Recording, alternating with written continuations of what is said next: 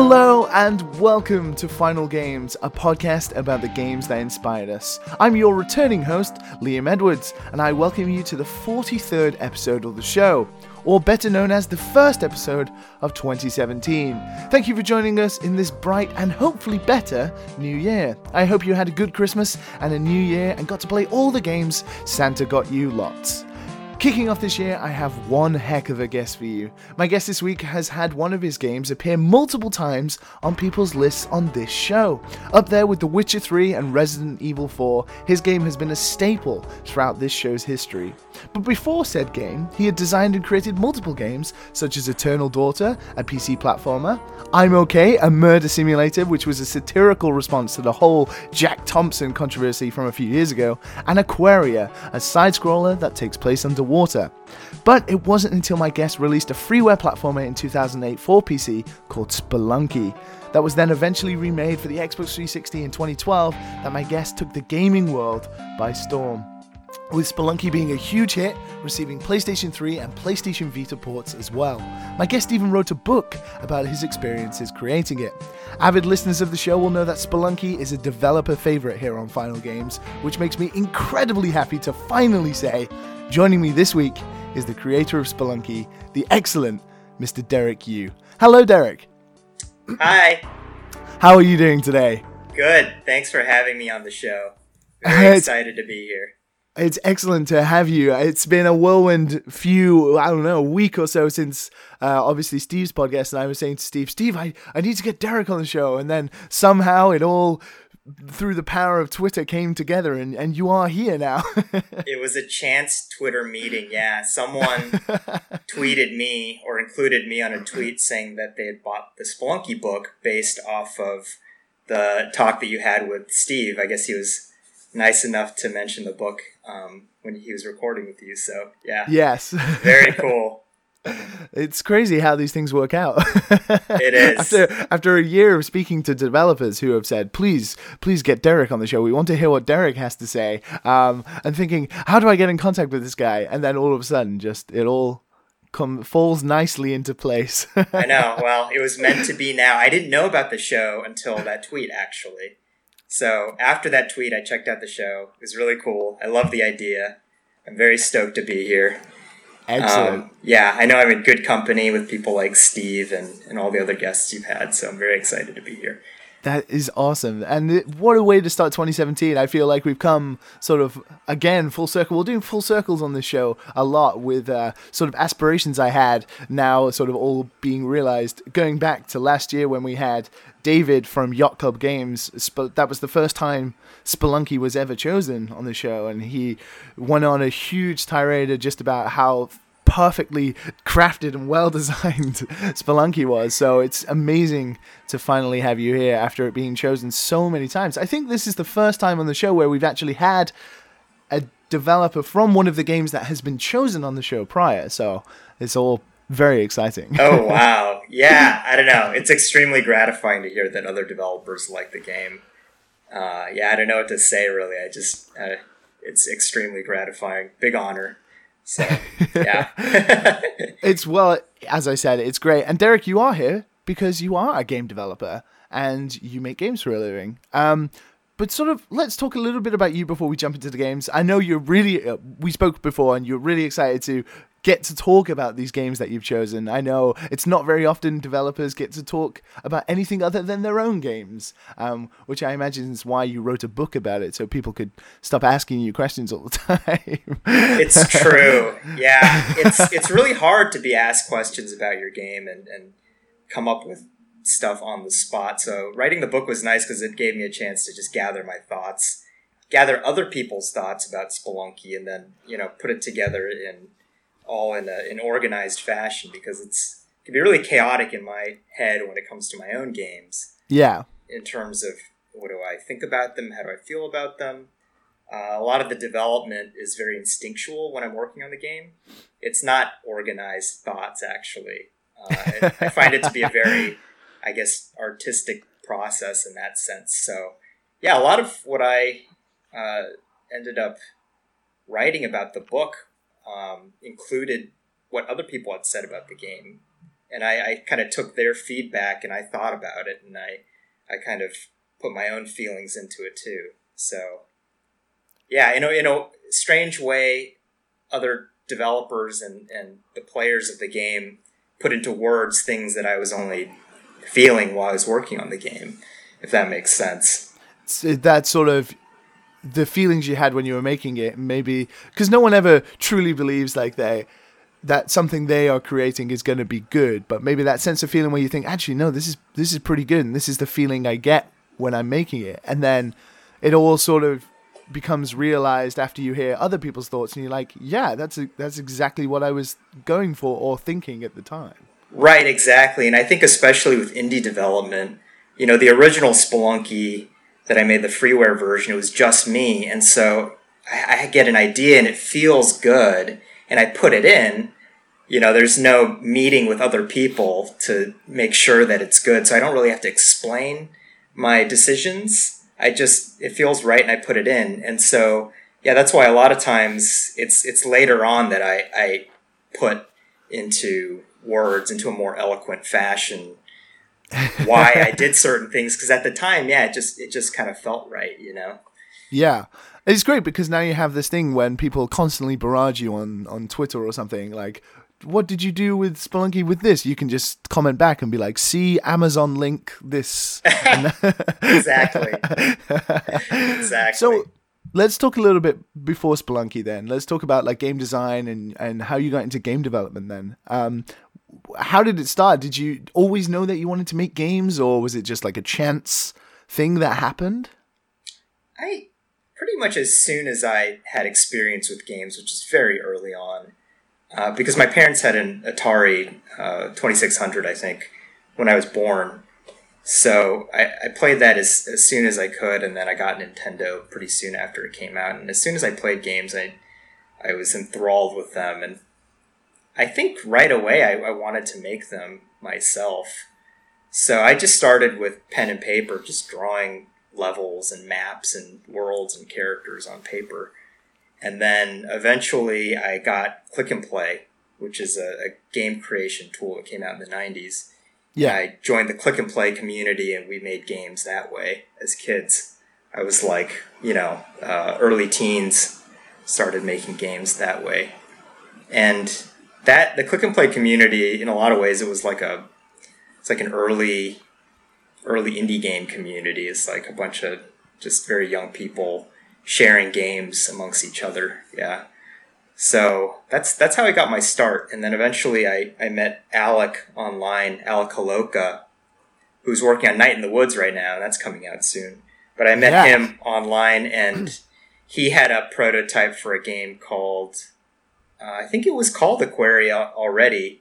It was a very simple prototype, but he showed it to me, and I thought it was really cool, and we decided to just make it into a commercial game. I think in the prototype, it was just like, you just had a mermaid swimming around in a single room, but it was enough to get me excited. to wow you over. Yeah, no, I mean, I like the way it controlled, and I've always been interested in underwater things. I like drawing a lot of fish and killer sharks and things like that when I was a kid. So it appealed to that sense of me too. So what has it been like in terms of making games since Spelunky then? Obviously Spelunky was this freeware game that you made.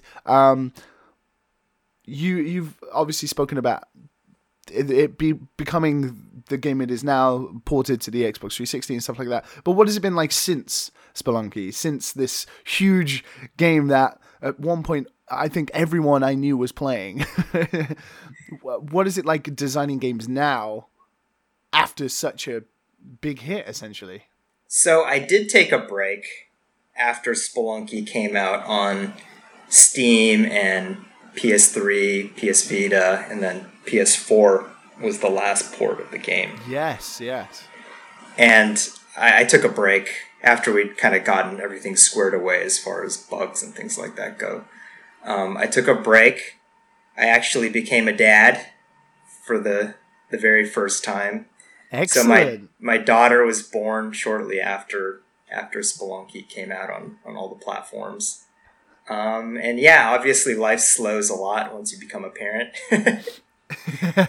And actually that's when I got the opportunity to write the book, and I thought, this is perfect because I kind of want to wrap up this chapter of my life with Spelunky and stuff, and I don't really have time to do a lot of game making, in the first year or so of my daughter's life, but I can write a book. I can find some time to, throw some words down. And so, yeah, it was a perfect opportunity. And that's what I did for like the first year and a half after Spelunky came out. And since then I've been getting back into work, and it's strange. Things have slowed down because I'm a parent, but it also feels like it's taken on new meaning, and I feel like I've come out a lot stronger than I was before as a game designer and also as an artist. So I'm not sure exactly why that is. More inspiration, perhaps? Maybe. These sort of new dad feelings? I think so, actually. Just like I'm filled with this sense of love and this newfound sense of love, and I'm working with my family close at hand, my wife and my daughter. And yeah, I don't know. I also maybe just when I have time, I work very efficiently because I know that I only have that small amount of time to work. I'm making sure I don't burn myself out. So I think it's actually a good time to be working on games as a newish dad, as a completely new dad, as a completely new parent. I think it's pretty hard to do serious work, and I just put it aside for the most part and focused on the book. But yeah, now as a newish dad, I'm feeling very good about work, actually. That's awesome. How's it been sort of, because since Spelunky, we have had, I don't want to say like an explosion of like indie culture almost, but we've definitely seen a huge rise in an incredible amount of indie games since that sort of early Xbox 360 arcade era, on like Live and stuff like Spelunky and Super Meat Boy, and now we have this. It's almost this regular occurrence now where we see it's great stuff from indie creators. Do you sort of maybe feel like you're missing out on that, or are you like, no? I was there. I'm the guy who made Spelunky. Like, it's nice to see what you guys are doing. or do you still sort of want to be a part of that culture? It seems like it's a very, in a way, close-knit community, this sort of indie community at the moment. That's a very good question. When I was working on Aquaria particularly, it was very close-knit. Things felt very small and personal. I was running TigSource at the time, which is like an indie game website and forum. And I would regularly see people at the Game Developers Conference, PAX, just all of these conferences and stuff. You'd kind of see the same people, and it was very close-knit. It'd be very exciting to see people, and we'd go out and eat and drink and talk about games together. And since Spelunky, yeah, I mean, I've been really out of the loop, and I think the indie game community has gotten a lot larger. So I have felt like I've been watching it from the sidelines. I don't mind. I'm very excited by what people are doing, and I needed the breather anyways. I'm someone who actually needs their time alone to recharge, and when I get too immersed, I think in the game industry as an industry and a community, I feel like I start to lose sight of myself a little bit. I think you just end up getting too immersed in what everyone else is doing. And so, yeah, that respite that I've had for the past few years has been very, very healthy for me. But I'm still obviously watching what everyone else is doing, and I think it's great. I feel good about indie games right now. I don't think there's going to be like an indie apocalypse or whatever. I think the nature of what indie means is always changing. It's always going to fragment. It's going to get big, and then you're going to have smaller communities splintering off. And I think that's just the way of things, and it's perfectly natural. I think that's how it should be. So these days, I feel like it's hard for me to have like a single conception of indie games in my head because it's so large and because it's so multifaceted. But that was really what I had hoped for indie games when I was working on Aquaria way back when. So yeah, I think things are going well, and I just I want to kind of come back as I'm a dad in real life, and I feel like I'm a bit of a dad as far as indie games go. It turned up to GDC, and everyone's like, "Oh, look, it's Grandpa Derek." Yeah, I'm not ready to get put out to pasture. I've got plenty of ideas and work I want to do, but at the same time, I want to offer my experience and my knowledge about indie games and all the stuff that I've done and help new people out. And the book was a kind of a way of doing all of that.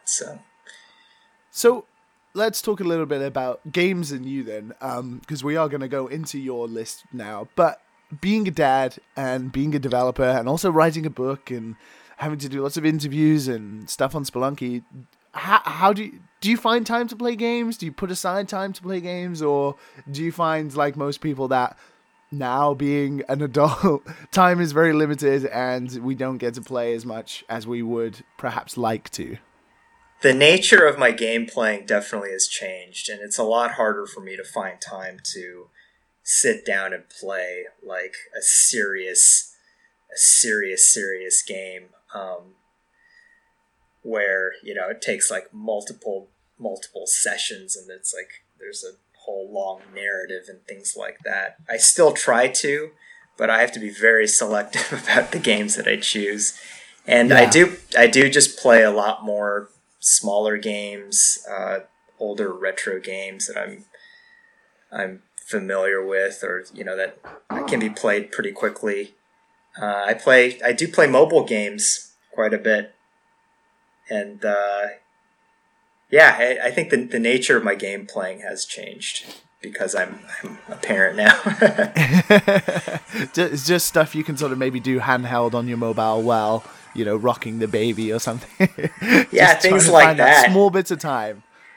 I've found that even the smallest barrier to entry as far as playing a game goes can put me off. And a lot of times I want to just flop on the bed with the device that's closest at hand, which is usually my phone, and just play something for a little while. And then get back to work because, the free time that I have, I want to spend making stuff more so than playing things, but I still want to play. Excellent. Well, let's talk about the games that you do play then, and the games that have made an impact on you and stuff that you would take to this randomly deserted island where you could only choose 8 games for the rest of your life. So, Derek, why don't we start and jump into your final games with one game that, just like Spelunky, has featured quite a lot on people's lists prior as well. So let's kick it off strong and let's dive into Derek's final games.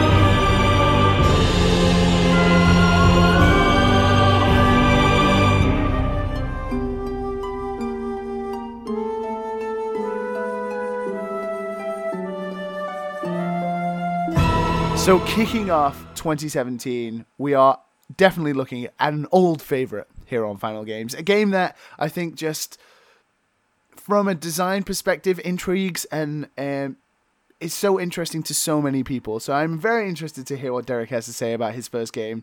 It is obviously developed by From Software and published by Namco Bandai, directed by the wonderful Hidetaka Miyazaki, released back in September of 2011 for the PlayStation 3, Xbox 360, and PC.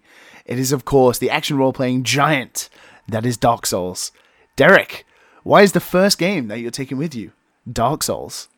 So, I think anybody that knows me even a little probably isn't surprised by this pick. It's my favorite game, hands down. And, I think it did two things that were really important. The first was, when it came out, it brought mystery back to mainstream gaming, AAA gaming, in my opinion. And two, it brought strangeness back to fantasy, just fantasy as a theme, like medieval fantasy. Yeah. And oh no, go ahead. No, it's just I never really thought about that before, but you're right. We have a lot of, obviously fantasy is maybe sort of kind of a stagnant place with kings and queens and knights, and we have a lot of very similar fantasy tropes, but Dark Souls obviously brought this mysterious strangeness into that genre again that we haven't seen for a long time. But I hadn't really thought, no one's really talked about that before. So I think when people think about Dark Souls, a lot of times I think they're thinking about the challenge, like, oh, this game is so hard. Yeah. Or, oh, it's so masochistic, right? But to me, it is a hard game, and I do respect that, and I enjoy that. I like challenging games. But it's really the mystery and strangeness of the game that I relish. And it's the fact that the game leaves its mysteries as mysteries. Like, these are true mysteries. These are genuine secrets, and you feel like a stranger in a strange land, which is not a feeling that I'd felt from mainstream gaming for a long time.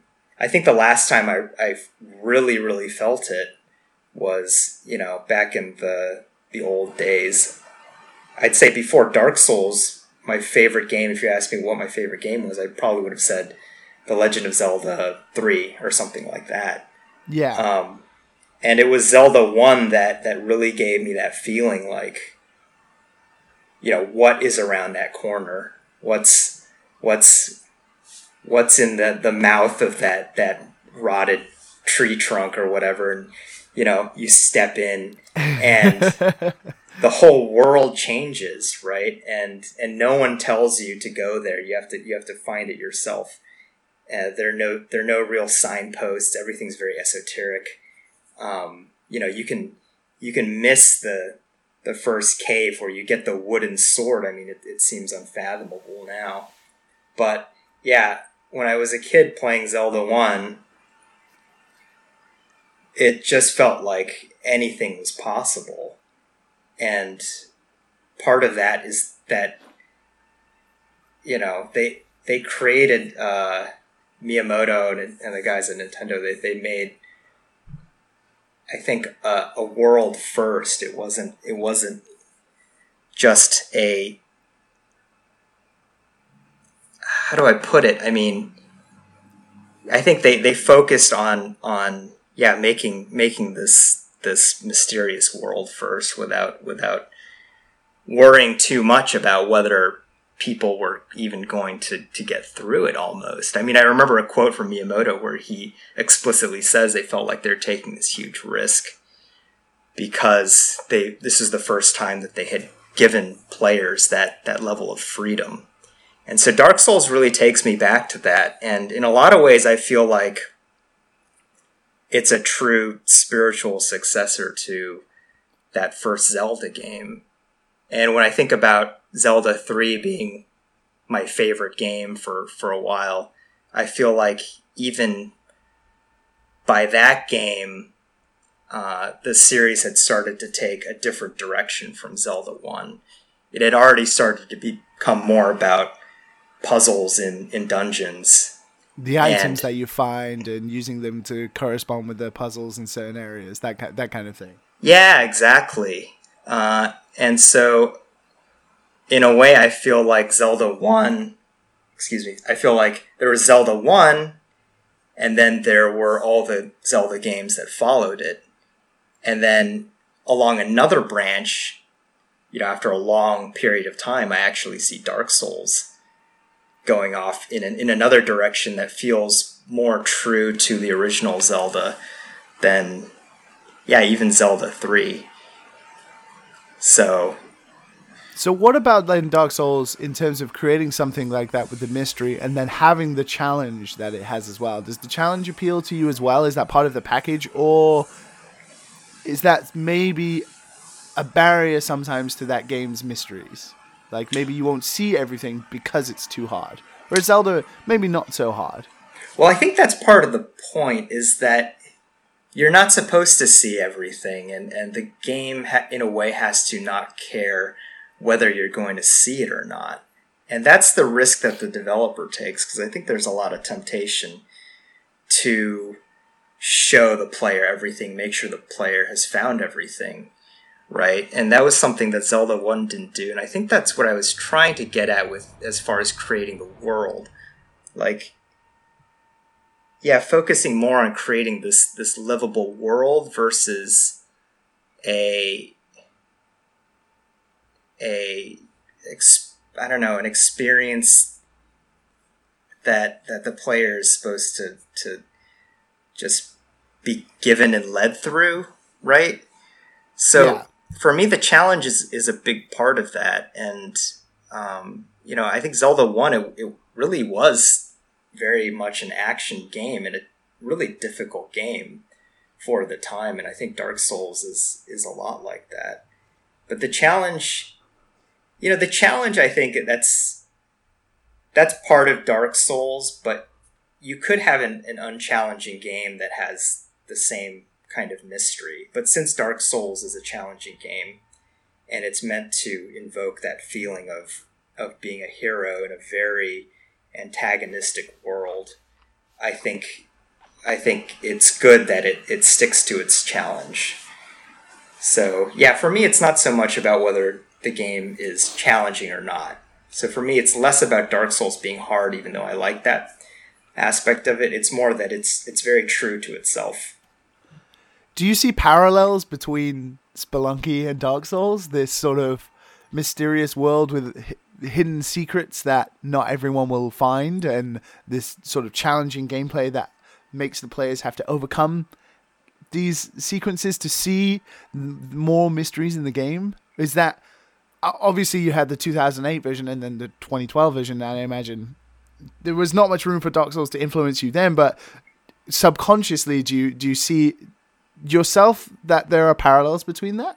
So I hadn't played Dark Souls until, I think, after the Xbox version of Spelunky came out. So I didn't play it right when it came out. Yeah. And it was because people told me, like, you gotta play Dark Souls because you made Spelunky, and they felt like there were parallels, like you're saying. And then I tried it, and I was like, oh, you're totally right. And shit, damn it.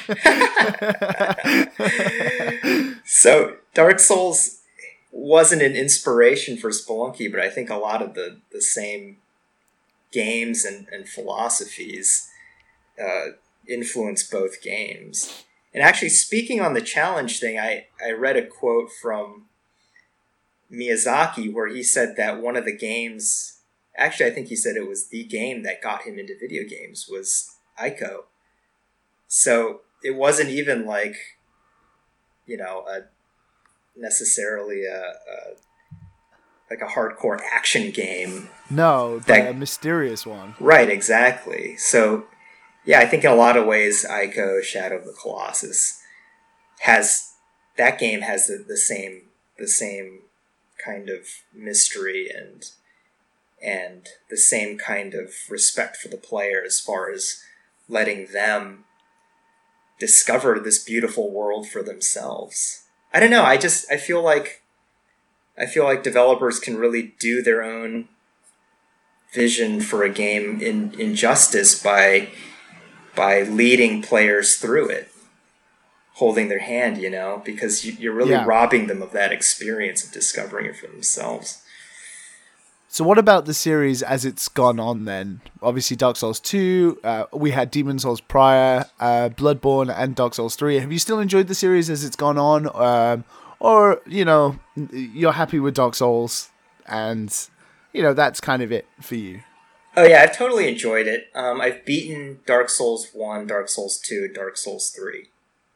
I've not beaten Bloodborne. I got to a point in that game, and I think I just, because of life reasons, had to stop playing for a while, and then I had a hard time getting back into it. I'm probably going to go back at some point. But yeah, the whole series is great, and I considered selecting Dark Souls 3 as my game instead of Dark Souls, because I do feel like it's a better video game in some ways. It's just a smoother experience. The graphics are better. But I feel like Dark Souls 1 is still the masterpiece in my mind. It's just the king. It is. It's janky in a lot of ways that Dark Souls 3 wasn't or isn't, but it's just so much more memorable, I feel like. I think when people think about Dark Souls as a series, they're thinking about all the things that happened in Dark Souls 1 and all the characters, really.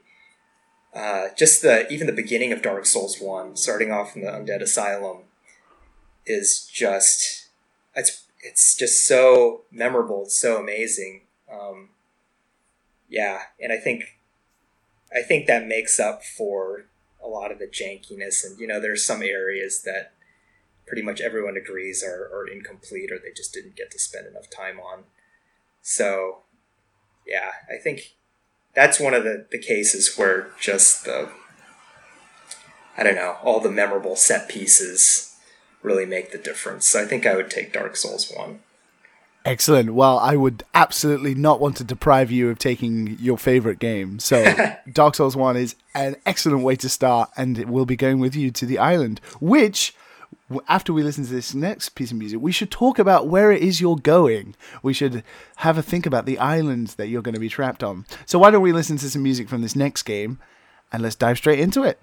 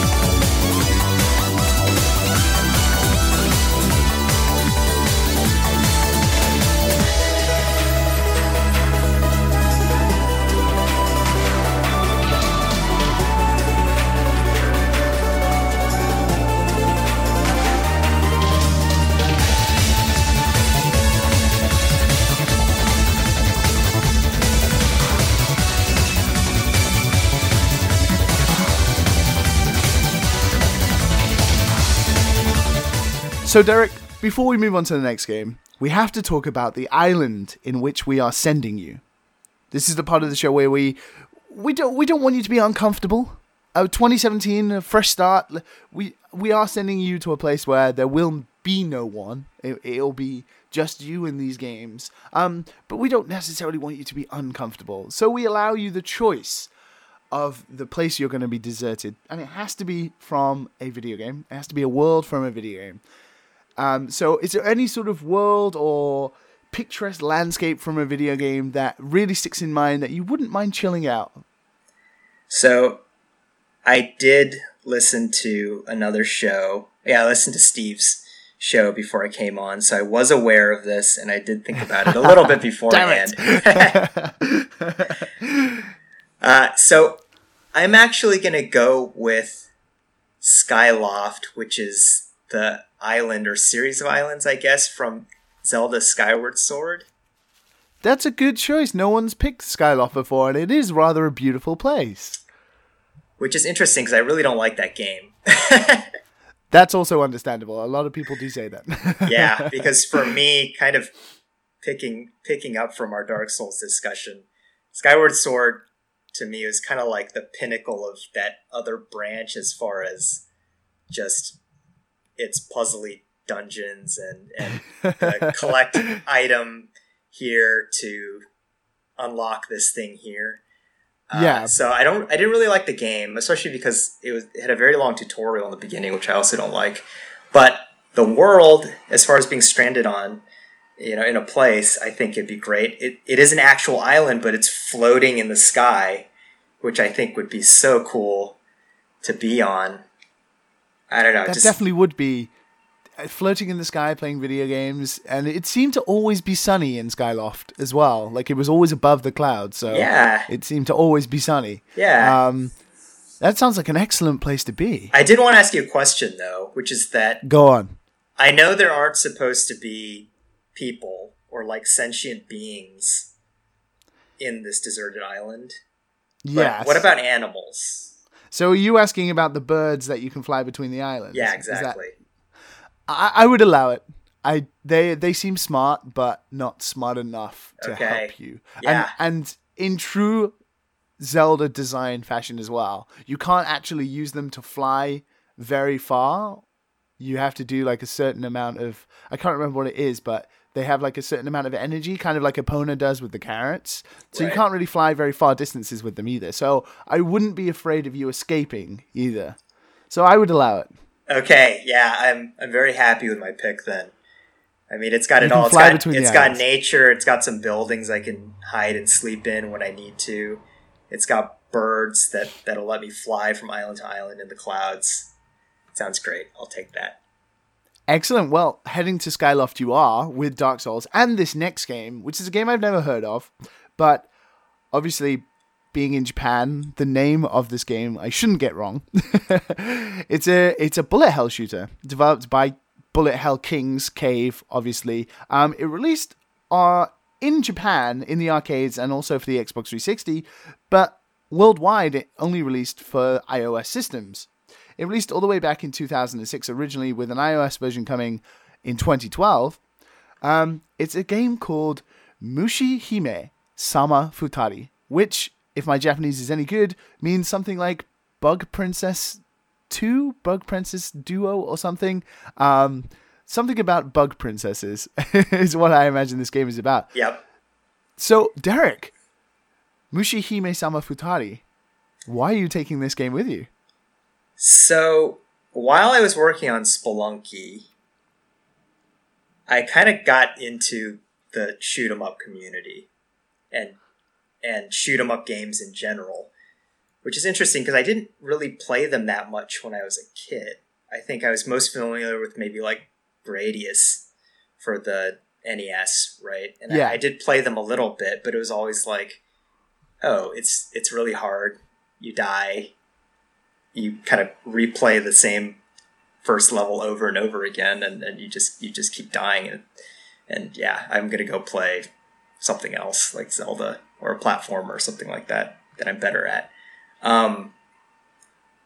But yeah, I got into them again, and I got into the community again while I was working on Spelunky. And it's a very interesting community. It's a very interesting genre because it's one of the oldest genres, right, of video games. In fact, I mean, yeah, I think Space War or something was basically a shoot 'em up. So yeah, it's very old. It feels very pure in the sense that you're just controlling a ship on a scrolling screen and just shooting things. Yeah. But whereas gaming in general has sort of passed this genre on, you have developers in Japan that have kept making games in this genre for fans, especially for people who played in the arcades, and just developing and innovating in this very old, very pure, very now niche genre. So it was interesting to me in the way that roguelikes were interesting to me, although I had more personal enjoyment of roguelikes when I was younger. But it was interesting in that sense, like what happens when you take something like this and keep developing it for the most hardcore fans, kind of out of the prying eyes of the mainstream. And what you get is something like Mushihime Sama Futari, which is, yeah, it's an absolutely bonkers bullet hell shoot 'em up. And kind of like roguelikes too. I think Mushihime Sama Futari got a little bit of notoriety when someone released a video on YouTube showing the final boss just spraying pink bullets across the screen. A screen full of particles, nothing. You can't see the ship or anything. Yeah, exactly. It was like, take the paint bucket, click, fill screen with pink bullets, and people are just like, what? What is this? And it's similar to roguelikes, because I think roguelikes got a lot of notoriety from Dwarf Fortress, where people just looked at the game and they were like, what is this? It's like they unearthed this cave with this ecosystem that had been living away from everyone else for decades or something like that, right? Yeah. And so, yeah, I mean, Cave and there's some other well-known shoot 'em up companies like Psycho and Raising have been producing shoot 'em ups. Sadly, they don't really do it anymore. But for a while, they were still producing shoot 'em ups regularly. And yeah, because I remember being in university during the sort of peak of the 360 era, and I remember going and I picked up like Dodonpachi Resurrection, Death Smiles, and a few other games like that, and I really got into cave bullet hell shooters, and then a lot of them got ported to like iOS, and I was playing them on them, but I haven't really played any since then. But it was nice finding this sort of genre I'd never really played before and being like, wow, why have I not played this before? This is so much fun. Yeah, that's the thing. They actually, they made the games a lot more fun. Like, once you understand them and understand how they work and how they're supposed to be played, it's like, yeah, this is a lot of fun. But when you first look at it, you're like, what is going on? You've got to be a robot to play this at all, to even get past the first level. But you realize they've made changes to it, to these games, to make it so that you can do it. Like, I don't have supernatural reflexes. I don't even have great reflexes. I've got, at best, above average reflexes just from playing video games. But yeah, I can get to like level 4 in Mushihime Sama Futari on 1 credit, which is pretty decent. But since I'm going to be on this desert island, I'm gonna bring this, and I'm gonna try to 1 credit clear it. Oh, but yeah, which version do you play? I have it on Xbox 360. Okay, so you actually have like the Japanese Xbox 360 version. No, cool. It was actually released region free for Xbox 360. Ah, okay. Yeah, so it is the Japanese version, but I'm playing it on an American Xbox. But yeah, I never really explained what the changes they made to the games were, but they like reduced the hitbox of the ships to very tiny. So it's like you don't die when the bullet hits your sprite. You die when it hits like this tiny pixel in the middle of the sprite. The center of the ship or something. Yeah, things like that. And didn't they introduce something like a wait mode as well, where you could like pause it and sort of figure out a path or something? I remember like one game I played had this like kind of like once a level wait mode where you could pause it and then you could sort of figure out a path through the bullets to survive like an onslaught or something. I think that might be one specific game. I don't think that most of the games let you do that. Yeah. But yeah, they're all actually very different. I mean, they have different scoring systems, themes, and a lot of them have very interesting gimmicks. You've got stuff like Ikaruga with the polarity system, which is very, very interesting. So it's an extremely diverse and interesting genre of games, and it's cool to see how they've developed it without having to make changes to get more casual players into it, just like servicing this hardcore fan base. What does the genre become?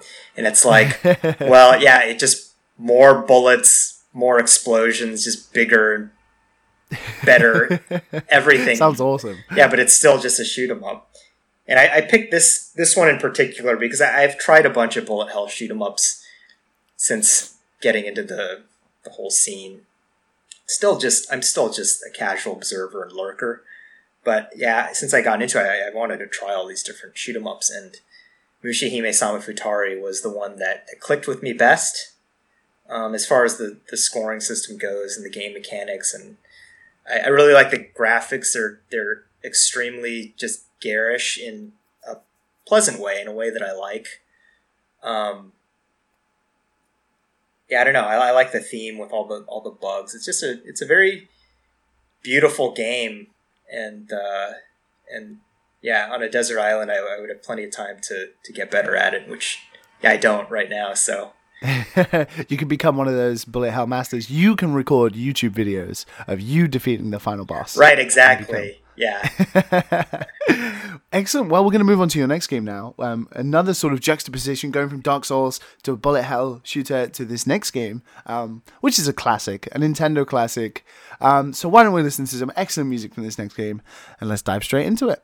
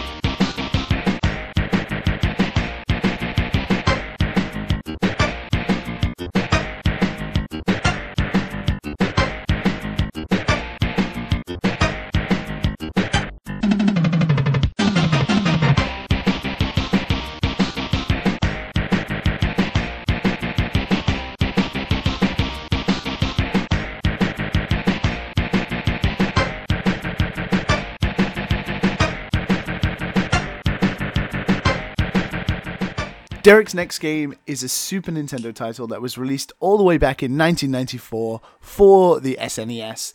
It was developed by Nintendo IRD team and published by Nintendo, directed by Makoto Ueda and Yasuyuki Oyega. It's just one of the maybe not unknown, but a little lower on the tier of Nintendo franchises, but thanks to stuff like Smash Brothers, has had a resurgence in recent years. I am, of course, talking about the boxing video game, Super Punch-Out. Derek, Super Punch-Out. Why are you taking Super Punch-Out with you? I know. You know, this game, I think if you'd asked me a few years ago, this game wouldn't even have been on my radar, even though I did play it quite a bit as a kid. But it's just steadily risen in the ranks in my mind. I don't know, whenever I hear about this game or see it, I just want to play it and just beat it from beginning to end again. And the more I think about it, the more of a brilliant gem this game is. I think of it as kind of an action puzzle game, actually, in the sense that you're trying to figure out what is the weak point of each of the fighters, but I don't know, it's my kind of puzzle game in the sense that there isn't one solution.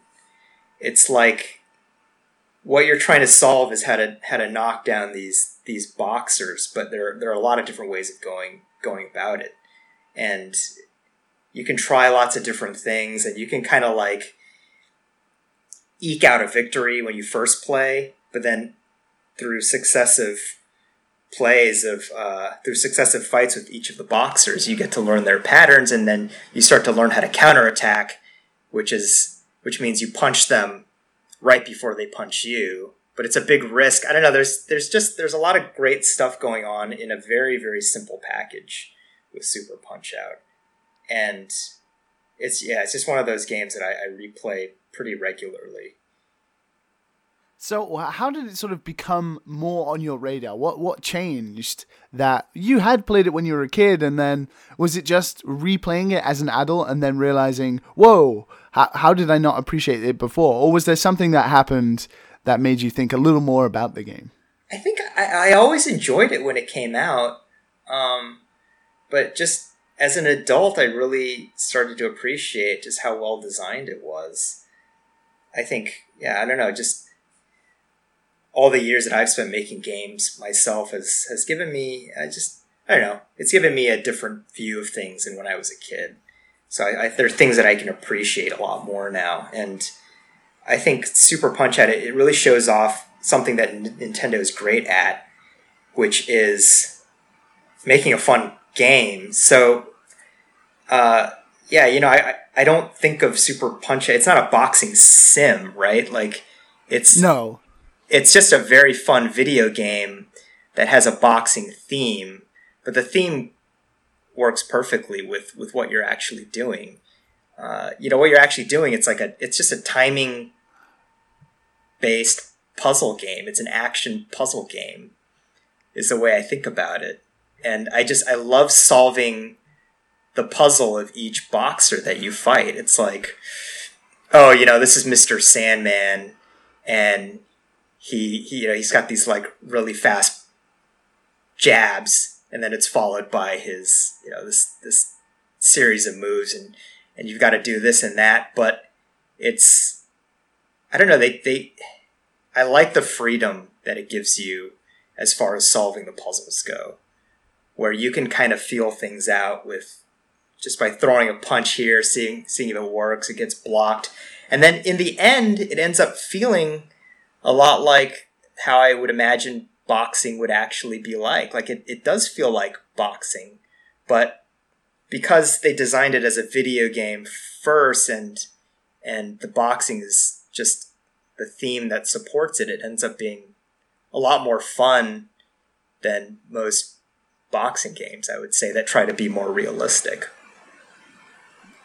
It's weird because boxing is this kind of strategic sport almost. At the same time, I don't really know anything about boxing, but obviously a lot of people talking about the strategy of figuring out your opponents, getting inside their heads.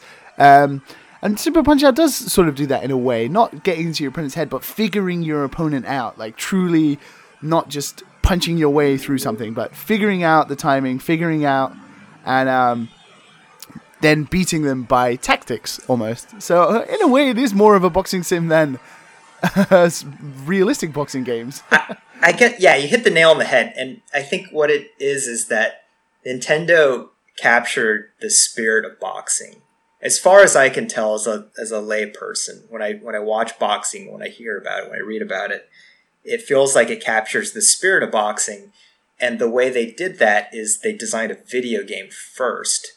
Whereas I think trying to design a simulation of boxing that feels realistic ends up not capturing that spirit quite as well.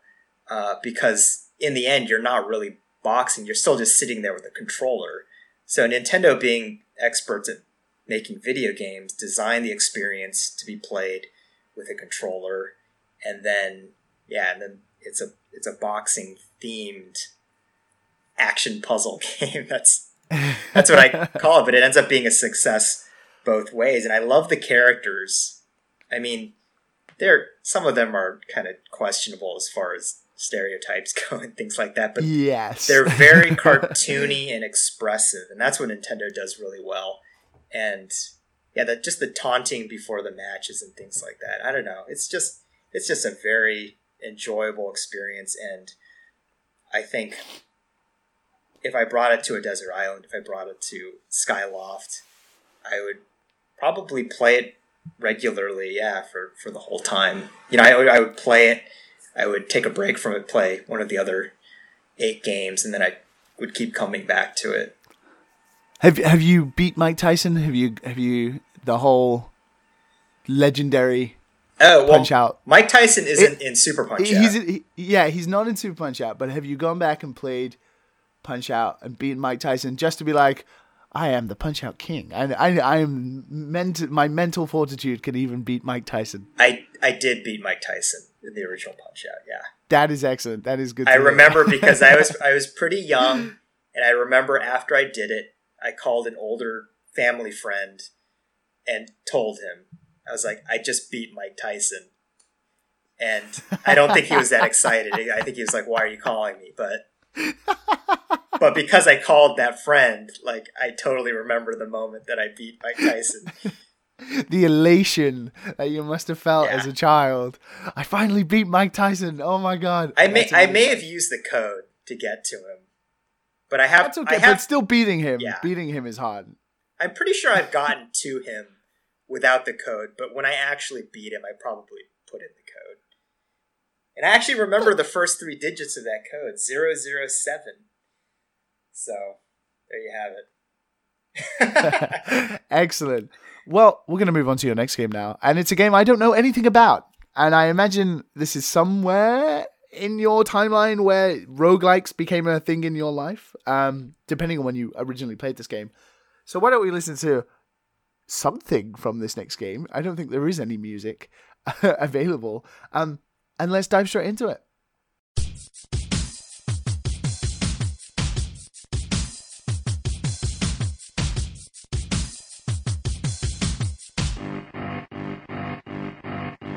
Skippy sank in lava. Corwin turned to slime. They could both see what was coming, but they couldn't pray in time. Pinky fought a soldier ant that crawled out of his backpack. They were all in love with dying. They were doing it in NetHack. Bertha swung Mjolnir like a Valkyrie in the rain, and she lost her mind in Sokoban. A flare ate her brain. They were all in love with dying, using every keyboard function as they tried to find the amulet somewhere in the dungeon. I don't mind the text sometimes, the images it shows. Running from the D's and L's and killing all the O's. Faded prints and subtle hints and fortune cookie lies. You'll never ID all your stuff until your @ sign dies. So jumping into Derek's next game, we have a roguelike video game that was originally released in ASCII graphics all the way back in 1987. I don't know anything about this game, but it's a game called NetHack, and Derek is taking it with him. So Derek, please tell me about this game and why it deserves to be on this list. So this is the roguelike that was probably the most direct inspiration for Spelunky, because this is the one that I played the most. And when I was a kid, I played Hack, which is like the spiritual prequel to NetHack. And Hack had just ASCII graphics, and it was on a disc that my parents had. I think they brought it back from grad school, and I just, they had like university documents on it, but they also had some games, and I played a lot of those games. And one of them was Hack. And Hack is it's a traditional roguelike, so is NetHack. And it came out Hack came out pretty soon after Rogue, I think. I don't think it came out too long after Rogue. But yeah, that was the game that got me into roguelikes as a kid. And then when NetHack came out, they actually added graphics. You could still play with ASCII if you wanted, but they added graphics, which I like. I like the tile graphics in roguelike games. And I spent quite a bit of time fiddling with NetHack.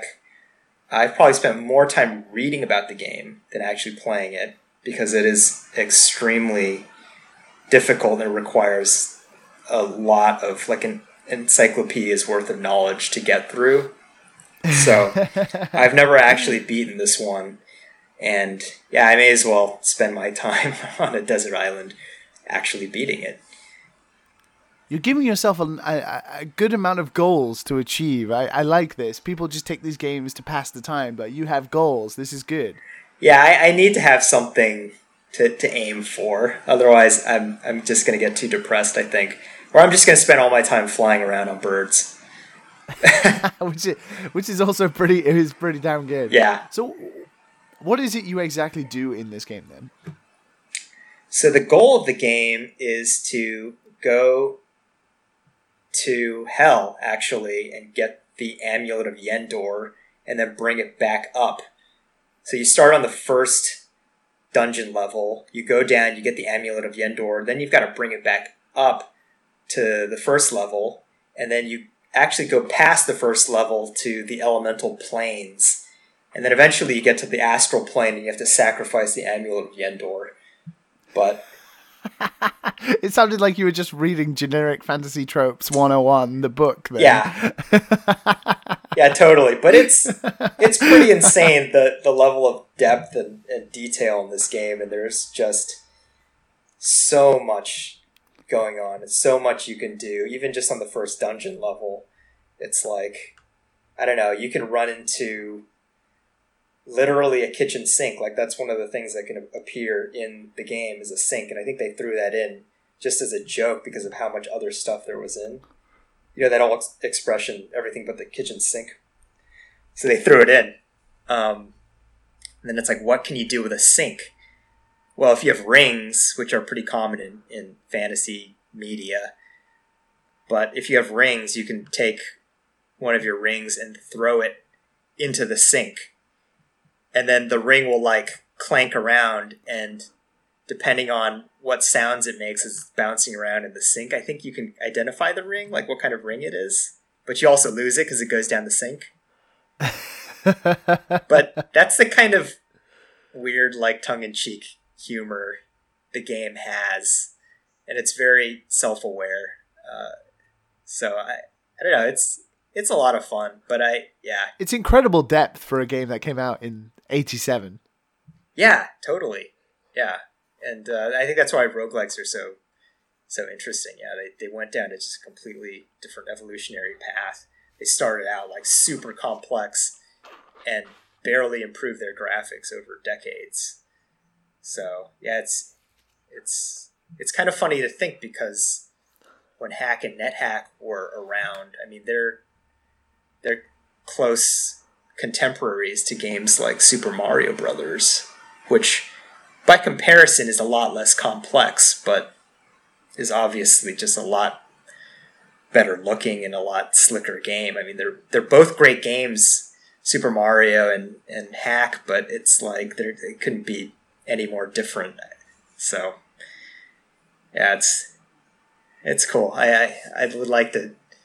I feel like I don't have my roguelike cred also, so I would like to get that on this desert island. I have not beaten a lot of roguelikes. I really haven't.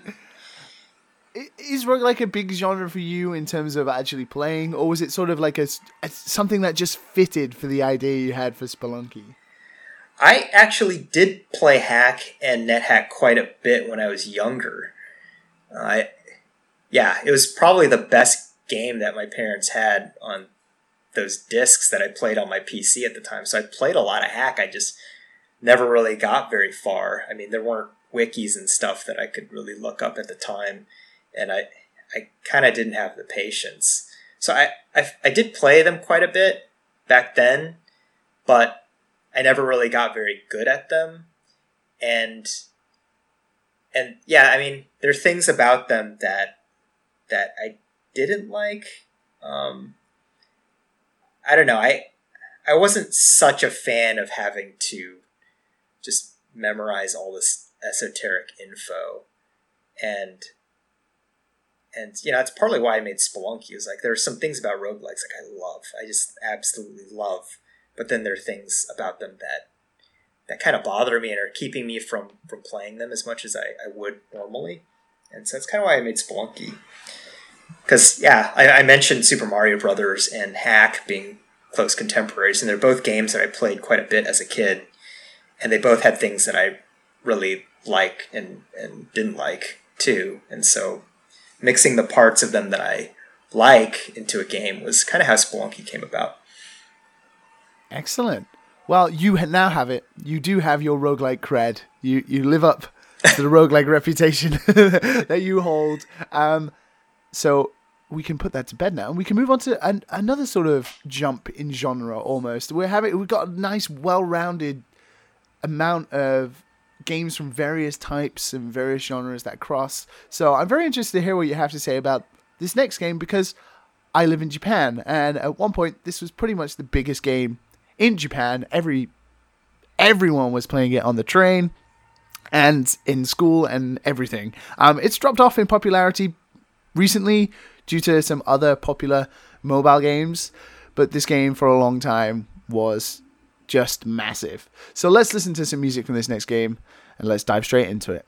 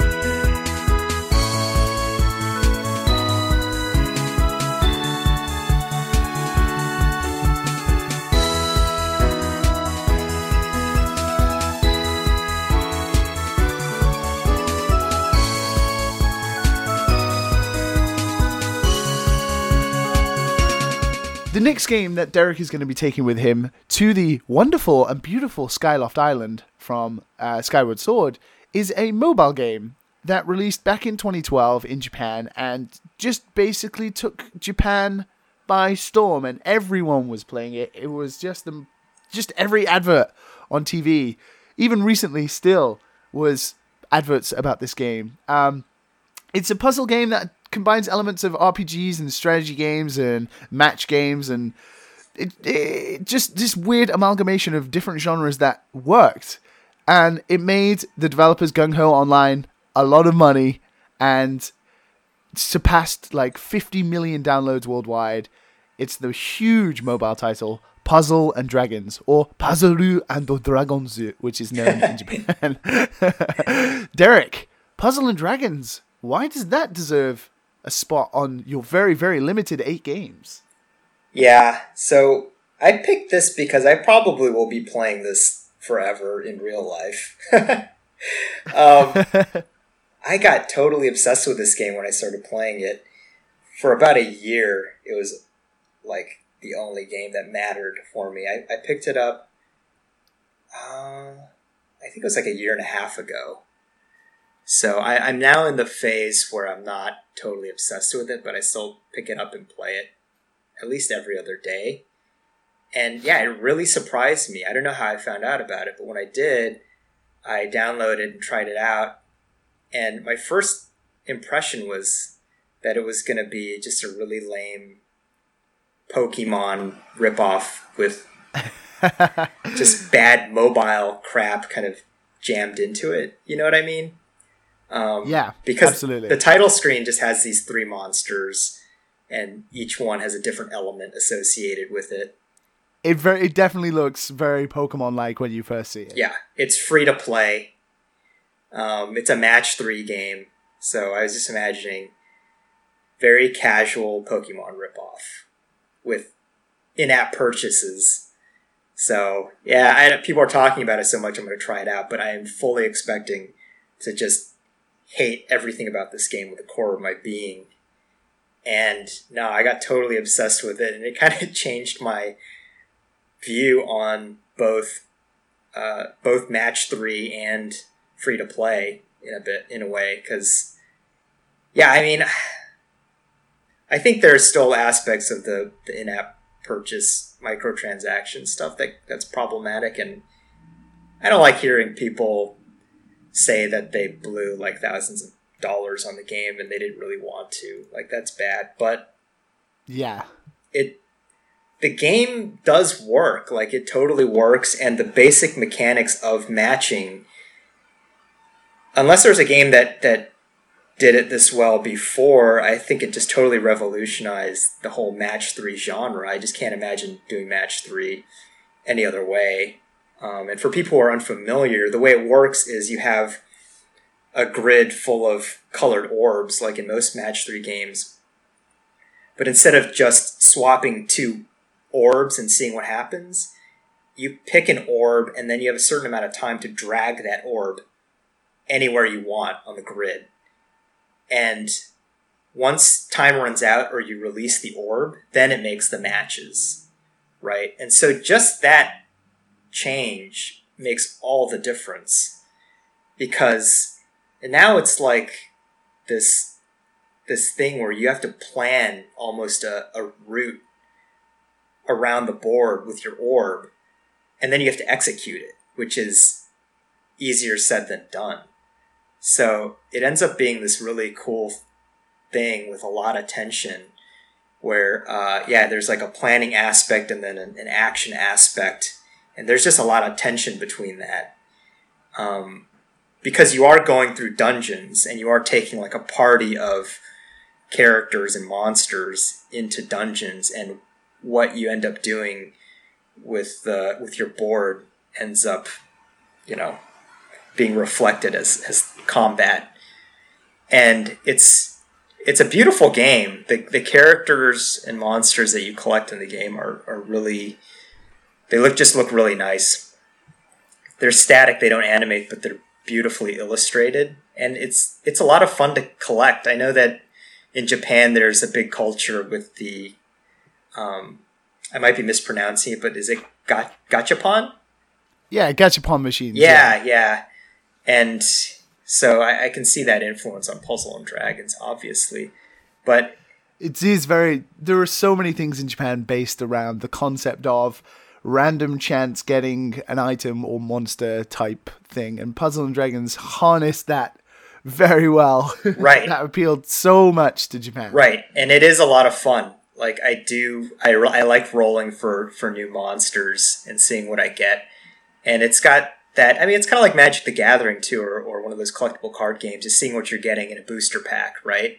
And then, yeah, it is absolutely very similar, yeah. It is similar to Magic the Gathering in some ways because it is a game that actually involves a lot of skill, but it also involves luck in terms of what... In Magic, it's what cards you get, and in Puzzle and Dragons, it's what monsters you get. I think the one thing I will say in defense of Puzzle and Dragons microtransactions is that you can have a perfectly healthy playing experience without spending a single cent on it. They're very generous with the stones and stuff they give you. In a lot of ways, that limited quality of stones and stamina that you use to play the game lends the battles a lot of tension because it's like, well, this is kind of my one chance for the next X number of hours to actually try to defeat this really difficult dungeon. Yeah. So it does add to the play experience. Have you spent a lot of money on this game? Yeah. Or I mean, not a lot. Not a lot, but but a bit. I've spent over $100 on it. I'll just be honest. I've spent over $100 on it. I don't spend any money anymore. Not a penny wasted, in your opinion. I don't think so, because it's like I played it so much for the year that I was really into it. And yeah, it's a problematic game, but I can't deny that it's very good. Would you have a problem going forward in the future being on an island where you couldn't spend money on it? Would you be okay with the systems that are in place by the game to get by just using it for free from now on? You know what? Now I would actually really relish that. And even if I could spend money on it, on the desert island in Skyloft, I wouldn't. I'd just see how I could do without spending money. Yeah. But for me, it was like... That's good. I don't know. I really enjoyed the game, and so I didn't feel bad giving money, and when I didn't want to give any more money, I stopped. So... Yeah, that's fine, I think. There have been games that I have spent money on in the past that have been free to play, but I've never feel like there's been a game that has taken money from me for, I don't know, insidious reasons that I regret. So it's good that you don't have any regrets about it, and that it's such a good game that you're willing to, on this very limited of only 8 games, it deserves a spot. I think people feel differently about it than they do Magic the Gathering, because in Magic the Gathering you actually get real cards that you can play. Yeah, with. physical things. But that's not even the case anymore with like online Magic the Gathering or games like Hearthstone and things like that. So it's definitely a new type of business model for games, and I think we should keep discussing what the problems with that model are, because I stopped when I didn't want to pay anymore. I know some people can, and I know the game does kind of take advantage of that, but it is also a really good game. That's good. Well, it's better than it being a bad game and spending loads of money. Yeah, which would be a terrible thing. Yeah, because I think if it's a bad game and people are spending tons of money on it, then the game is probably relying a lot more on psychological trickery, right? Yeah, manipulation of stuff. Yeah. Speaking of which, Danny O'Dwyer, formerly of GameSpot, now of NoClip, who previously was on Final Games, he did a very, very good video last year about loot-based manipulation in games like Destiny that make you play because of manipulative systems that keep giving you tiny bits that expect either money from you if they're free-to-play games, or just the way they manipulate players into either spending more time playing the game or spending more money. So it's a really intriguing and kind of controversial thing that maybe has died down in recent years. This whole DLC and free-to-play, in-game purchases and that kind of thing. But it's still sort of a hot topic in various areas. Yeah, and I think people should keep talking about it. Puzzle and Dragons Pad is a very good game, though. I like it a lot. I don't like it as much as I did for that year that I was really obsessed with it, but I'm going to keep playing it. They keep evolving it and adding new mechanics that are very cool. Like that whole system of, I don't know if they have a name for it, but moving the orbs around, there's a lot of depth to it. So they're not adding just, it hasn't jumped the shark. Like the new mechanics that they're adding are actually very interesting. So it's an idea that has a lot of depth to it. Excellent. Well, you can take it with you to Skyloft and you can try it for yourself for free and see how long it truly does last. With the limited scope of it being free. We have spoken a little bit about the game you made, but there's a game I worked on a few years ago for a long time, and it's a game that's coming up next in your list, which is crazy. You are my guest, and you are going to talk about a game I actually worked on, and I'm very intrigued to hear why you chose this game. I wouldn't picture you being a player of such a game, considering the other games that you've chosen as well. So I'm very intrigued to hear about what makes this game so special that you would choose it as one of your 8. So why don't we listen to some music from this next game, and let's dive straight into it.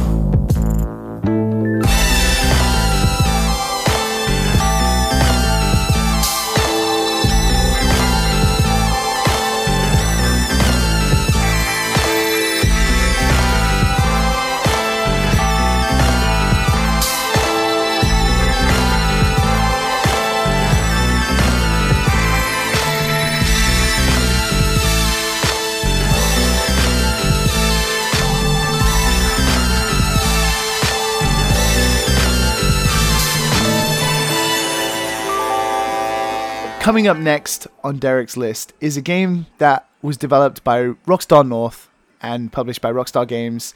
It was released all the way back in, 2013, after a long time of working on this game. It was released for PlayStation 3 and Xbox 360, and then released once again for PlayStation 4, Xbox One, and PC. It is the highest selling video game of all time. It is the crazy successful open world action adventure game, Grand Theft Auto 5. Derek, so this was a big piece of my life, so I'm very interested to hear why this is on your list. First of all, I just want to say you're very good at the intros to the games. Like, you're getting me very excited, even though I know what the games are. I've had plenty of practice now. And actually, before I start, I want to hear what your role was in GTA 5. I'm very curious. So I was one of the multiplayer QA. Rockstar has a special testing studio. There is a studio called Rockstar Lincoln, and we are the localization house and the testing suite for Rockstar Games. And during which, obviously, Grand Theft Auto 5 being this huge project that when I came into, I started working at Rockstar all the way back in 2012.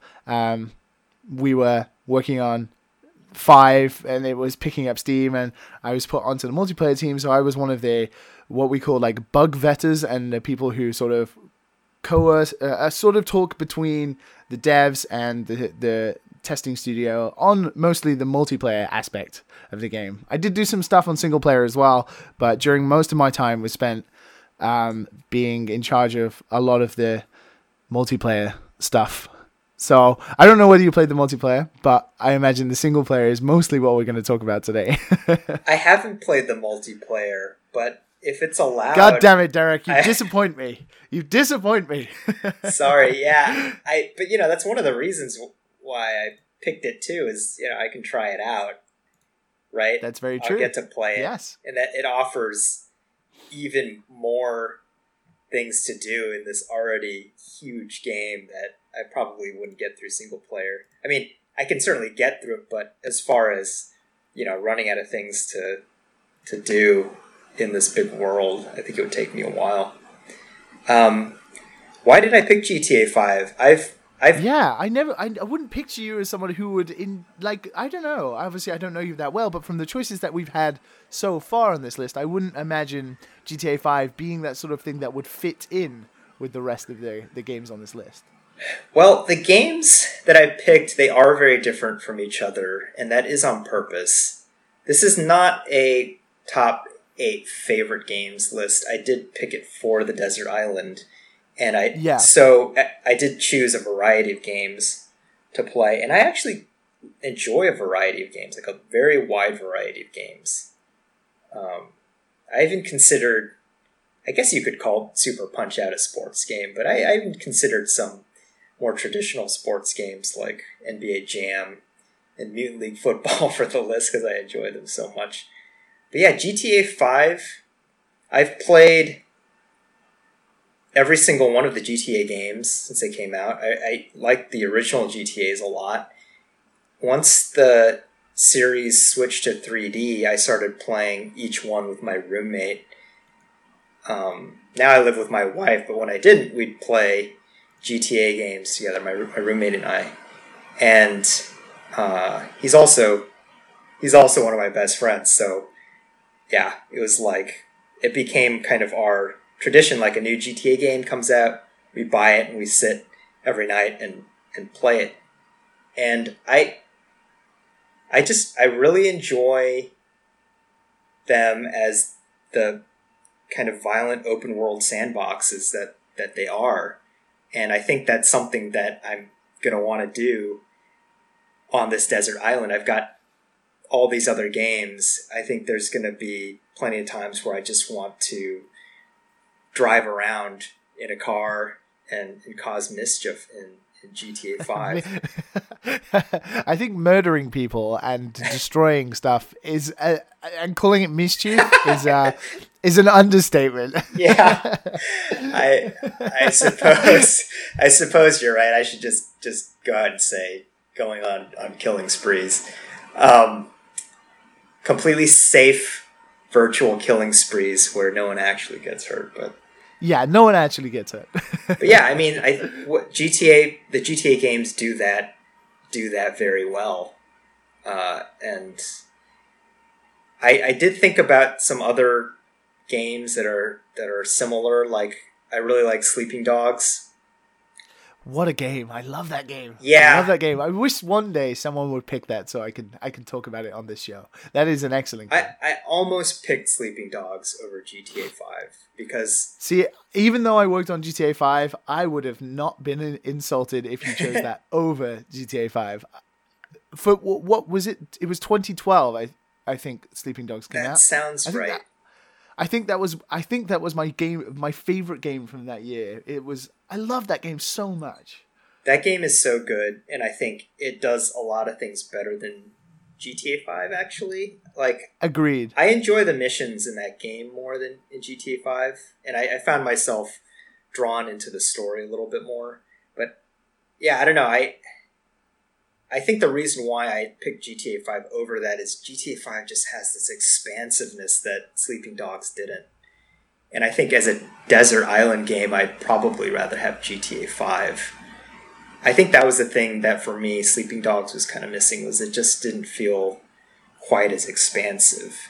As a game, I kind of appreciate, just as like, I don't know, as video games, as art, I guess, I feel like Sleeping Dogs is better because I do kind of appreciate tight design, and I like the mission design a little bit better in Sleeping Dogs. Yeah, there were a lot of things about Sleeping Dogs that sort of balance gameplay with the sort of obviously hard type story it's trying to tell as well. The combat is, I think, excellent in Sleeping Dogs, but then you have like the driving, which is, it's kind of like Need for Speed and really arcadey, and it doesn't quite fit the realism that the game goes for, but it works on a gameplay level to make the game a lot more fun. Right. But maybe it doesn't have as much scope and that sort of sense of realism or a realistic simulated world like GTA 5 does. Yeah, exactly. Yeah, I love the combat in Sleeping Dogs. The melee is just really good, and I like that you can do all that crazy stuff when you're driving around the car, right? But yeah, I think on a desert island I would probably want that expansive feel of GTA 5. I knew, after I thought about it for a while, I knew I wanted a game where I could just drive around a city with a gun and quote unquote cause mischief. Someone's going to be knocking on your door soon. In a purely just healthy kind of cathartic way of just letting off some steam and relaxing in a safe virtual environment.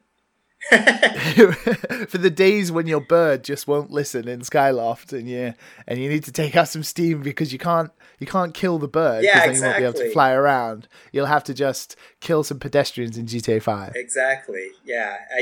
It'll kind of remind me of my life in the big city, you know? Not that I do any of the stuff that I do in GTA 5 in the big city, but there are times where I may just want to drive around in a car and obey traffic in GTA 5 and just say hi to people on the street too. The amount of times I tried to do that when working on that game, trying to follow the traffic laws, infuriating. I know, but that's just like real life. So I'm going to maybe want to be reminded of that every now and then. Sometimes just that little bit of connection to civilization can make a big difference. Exactly. So I pick my games. I pick my games to work together. Like it is good. That's a good way to do it. As I always say on the show, it's not necessarily your favorite games, but the games that to you feel like they would fit in the situations you would get yourself into in a sort of deserted island. Yeah. What do you need as a human being to cope with the sense that you are deserted, you don't have people, and that you have these games that have given you comfort during your life anyway, but they can give you comfort and now also a kind of practical use to, cause some, quote, mischief. Yeah, just cause a little mischief, Put some whoopee cushions down on the ground and things like that. That should be the quote on the box art. If Rockstar ever re-released GTA 5, they should be like, Derek Yu, just cause some mischief. It's a good tagline. It is. It's good. I like it. If I was in charge of PR, that would have been the box quote for sure. Yeah. Well, we're still gonna be shooting people, but we are gonna have a complete juxtaposition from the gritty, well, not gritty, the humoristic but deadly mischief world of GTA 5. And we're still gonna carry on shooting people, but this time we're gonna do it with paint, and we're gonna completely change the tone and mischief. We're still going to be causing mischief, but this more in a sense it's a bit more like actual mischief. So why don't we listen to some excellent, because the soundtrack to this game is awesome. Let's listen to some excellent music from this next game, and let's dive straight into the second to last game on Derek's list.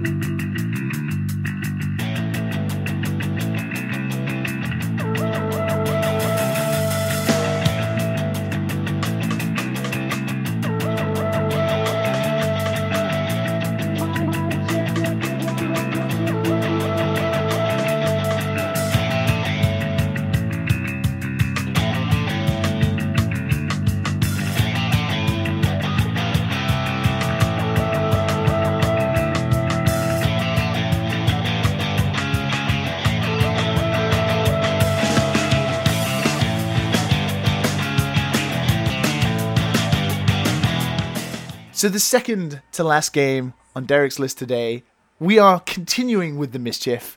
This truly is childish mischief at its finest, and one of Nintendo's most recent IPs to just blow up. It just works so well and appealed to so many people. And speaking of games that are extremely popular in Japan, I am someone who teaches English here in Japan, part-time basis. Every kid I ever speak to about video games in Japan plays this game. Everyone plays this game, which is crazy because obviously Wii U sales are not the greatest. But this game seems to have taken just to children everywhere in Japan. It's developed by Nintendo EAD team, and it was released in 2015, way back in May, and has become sort of its own Nintendo IP. I remember a lot of people off-put originally by the sort of look of the characters, and the sort of gameplay didn't seem to be as, I don't know, it didn't have as much variety as people thought it might. But it has become its own thing now, and even when we're looking to the Switch, we were looking at the Nintendo Switch advert. This game was featured in the advert for that game, so Nintendo obviously has a lot of faith in the power of this game.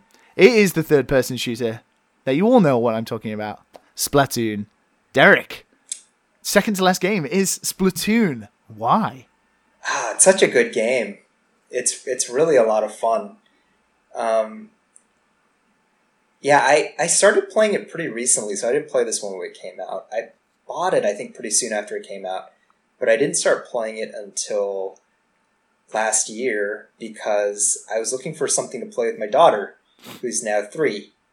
And I kind of wanted to get back into playing more video games. We were talking at the beginning about how, a lot of times I just flop down on my bed and play something on my phone, but I did want to start playing more console games and PC games. And yeah, so I picked Splatoon back up, and I had never really played it since I got it because of becoming a parent and all that. And once my daughter got old enough, I was like, I just want to find something that I can play in front of her. I can't play Dark Souls in front of my toddler.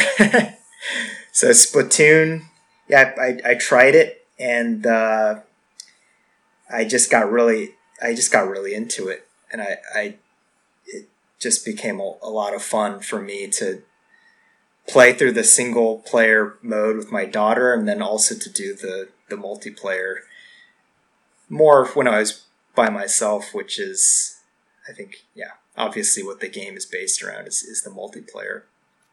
And I think this is another game that shows off what Nintendo does really well. A lot about making games is making connections between the different parts of the game.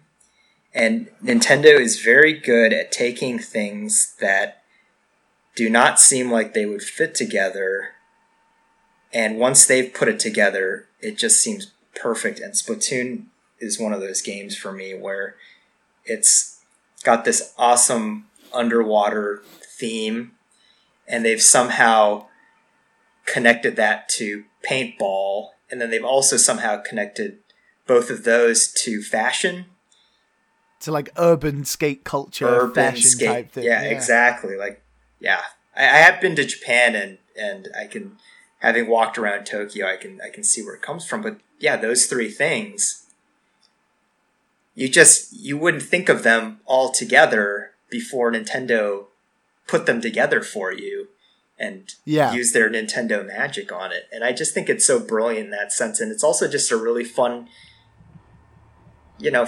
fairly casual, but you can get pretty hardcore about it. Multiplayer. There are definitely shooter. some hardcore there are definitely some hardcore Splatoon players out there.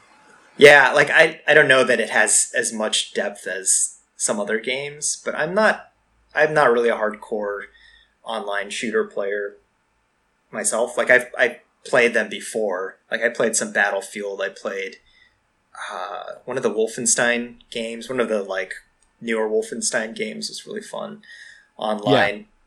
But I generally don't play them too much, or I don't get too hardcore into them. But Splatoon has been a lot of fun. I could see myself playing it on and off for the rest of my life on this desert island. I'm trying to, because I haven't played Splatoon in a while. I don't know if it's sort of changed since I was playing it. So it could be different from when you picked it up, but it did seem very limited in the gameplay. Do you think that it's sort of not the gameplay, but obviously it didn't have that many modes. It had this single player mode that wasn't the most fleshed out, but obviously it was hardcore into the multiplayer. What makes Splatoon different in a sense that you have games that are based around movement, you have games that are based around shooting. Splatoon sort of combines both of those. Is it just sort of that Nintendo touch again that just makes Splatoon stand out above other things? Because as you said, it doesn't really have the depth that other shooters might have. I would say for me, yeah, that does make a big difference. I really do like the mechanics of using paint to cover the arena, and it just being like, I don't know, I guess it is the Nintendo magic, but I think it's also just a very unique take on shooters, and it has not bothered me that there aren't too many modes, because it feels like every time I play it's a little different. It's very easy to just get dropped into a match. I think I do feel like maybe a big part of it is that I started playing this game with my daughter, and she got really into it too. There is that. That's a benefit for me on this desert island where I'm going to be all alone.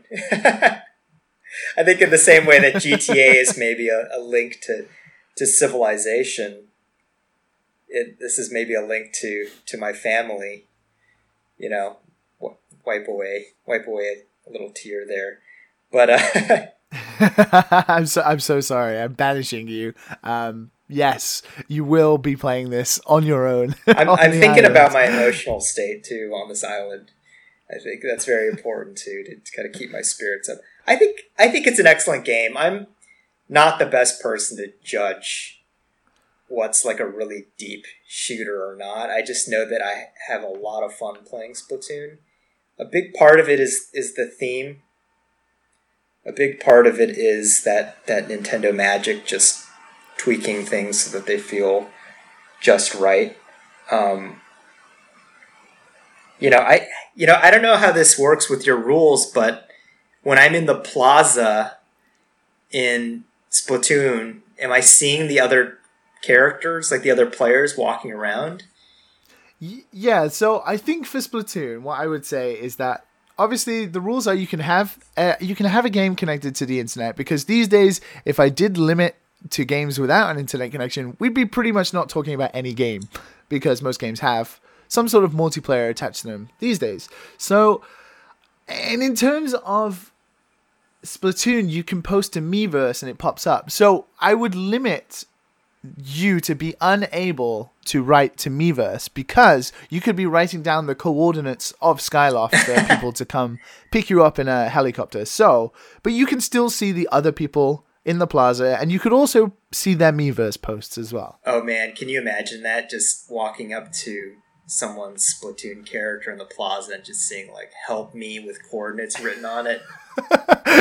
Please come find me. I'm trapped in Skyloft. People would definitely not come. Actually, then again, if you did say that, no one would come and get you, because everyone would think you're just crazy. Yeah, no one would believe me. But would I get to see other people's Miiverse posts? Yes, you would. Yeah. Okay, so yeah, I think it's a game that's designed pretty well for a desert island, because that's about the level of communication that you really have in Splatoon. I actually appreciate the fact that there's no communication. There is some, actually. There's very little communication inside the game. Like, you're relegated to a few macros. But yeah, I'm not an expert in this genre. I just really enjoy Splatoon, and yeah, the modes that they have, it seems like it'd be plenty for me. What was I going to say? Well, it's endless multiplayer fun, isn't it? And, that's the kind of thing that sometimes you also need on an island. You need that connection to people online who, when you look at another sort of squiddling, that is a real person. That is another person that you're still slightly connected to in some way. Exactly. And here's the thing about me. I'm not actually... My personality is such that I don't play games where you play 3,000 hours in one sitting. Like, I'm not that type of person. I need a lot of variety. And I actually tend to prefer shorter game experiences that are just very tightly designed, where it doesn't feel like there's any extra fat. Like, I like my games very lean for the most part. So with GTA 5... yeah, it's a bit of an exception, and it's kind of like, well, that game, the whole point of it is to be this very fatty experience, right? So that's what it does well. But for the most part, I like, I'm not a Civilization player, right? Where you play a game of Civilization and it's like 100 hours or something like that. I certainly respect that, and I considered picking games like that for this desert island scenario, but I decided to stick with games that I actually do already play. I didn't want to pick games that I haven't played, but if I was on a desert island, I'd play. You know what I mean? Yeah, absolutely. Well, it's sort of a good balance. Then you have these games that give you shorter experiences, but also they have depth. You have your bullet hell shooters, which you can get better at. You have GTA 5, which is a game in a sense that it has a lot of fat to it, but it's also a game that allows you to just turn on, play one mission, turn off. Without, or you could just turn it on and drive around for 10 minutes, causing mischief. And then you have Dark Souls, which is a bit more towards the fat, meaty side of things, but because it's a game that sometimes you can get stuck in one segment for a long time, it's something that you could play for 10 minutes, have a crack at, like a boss or something, and then be like, well, okay, maybe not today. But you have these games that balance between short playtime and also giving you a lot of replayability. So you've done well. Yeah, I regularly... Oh, thank you. I regularly take breaks from Dark Souls for a few days before going back and playing, and I think that's the healthy way to play Dark Souls. It's not to just keep fighting that boss until you absolutely hate the experience. I think it's a game that is meant to, it's meant to frustrate you, right? And that's something that so many game developers are deathly afraid of, is frustrating the player. But it's like two sides of a coin, where the other side is just a lot of satisfaction when you do overcome a difficult challenge. So yeah, I'm going to be taking breaks. I'm going to be training my bird and getting them to trust me. So, And then when they don't, you can take out your frustrations in GTA 5 and Splatoon by shooting people in the face. You can also shoot people in this next game as well, which as well is how GTA 5 is so different to Splatoon. Splatoon is so different to this next game as well. But it's definitely a game that you could also sort of short playtime, release some steam, shoot lots and lots of things, and just have one hell of a good time.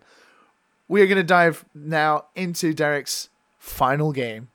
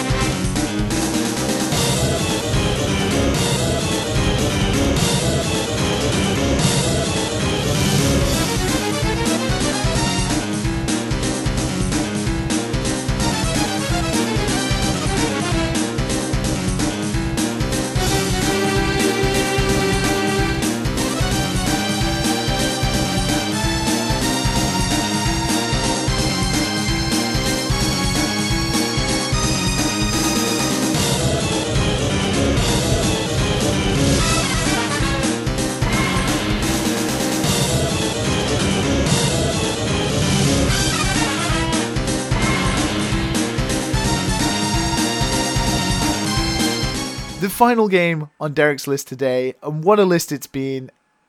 It's a run and gun video game that was developed by SNK. It was originally released in 2000 for the Neo Geo MVS arcade platform and has been ported to, every platform under the sun, whether it's the PlayStation 2 in SNK Collections, Xbox, Xbox Live, Virtual Console, PC, iOS, Android, Wii, PlayStation 3, PlayStation 4, PlayStation Vita. It's been released everywhere, so you can play it on any platform you wish.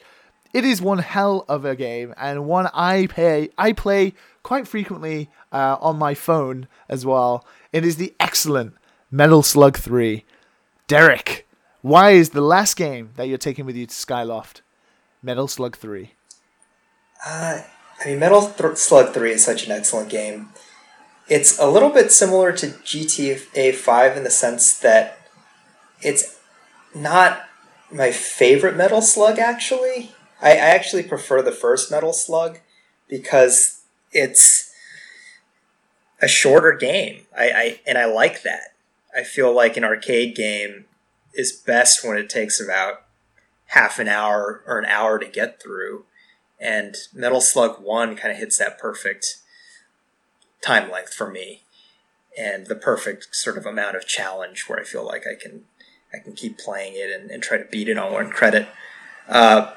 But, I'm going to be on a desert island, so I'm going to take the biggest one, the one that's got just the most stuff in it, but is still, in my mind, a legitimate Metal Slug game. I don't like any of the Metal Slug games that came out after 3. And I think 3 is the best Metal Slug as far as the presentation goes. It's just, I think it's gotta be like the most beautiful pixel art game ever made, right? It's definitely up there. It's an excellent looking game. Yeah, I would have a hard time thinking of a more beautiful game. And I think the extra length of this game would be good to have on the desert island, since I'm going to be playing it a lot. And it's got, all those different branching paths and stuff that the first Metal Slug doesn't. So yeah. That's why I'm going to take it. It's, great run and gun game. One of the best, probably the best looking pixel art 2D run and gun out there. So, I can just play to appreciate the artwork. And we have the artwork and the music, and it's funny because sometimes people's choices for me, when you think about, aesthetically pleasing on both like a music and sort of art level. It's just one of those games that you could just turn on and have on in the background just to sort of, look at and just sort of relax to. Maybe not necessarily play, but just something to have as background noise. Oh, totally. Yeah. I mean, it's an arcade game too, so it's got an attract mode and everything. And I think it would actually be very comforting to just hear it on. Just hear those funny voices like rocket launcher and all that stuff coming out of it. all the bullet sounds just flying off, and just like you're walking into an arcade and you're hearing all of the sort of, what is it, the like pre-viz like cutscenes they show you before you actually start playing a game to represent the gameplay, and just all the music and sounds going off. It could be really comforting. Yeah, totally. Like you have your own little arcade, and also if you sort of have like Super Punch Out running next to it at the same time, you definitely have like your own little arcade going. I think that's what I do. Is I would find one of the empty buildings in Skyloft, and I would just set up my own little arcade.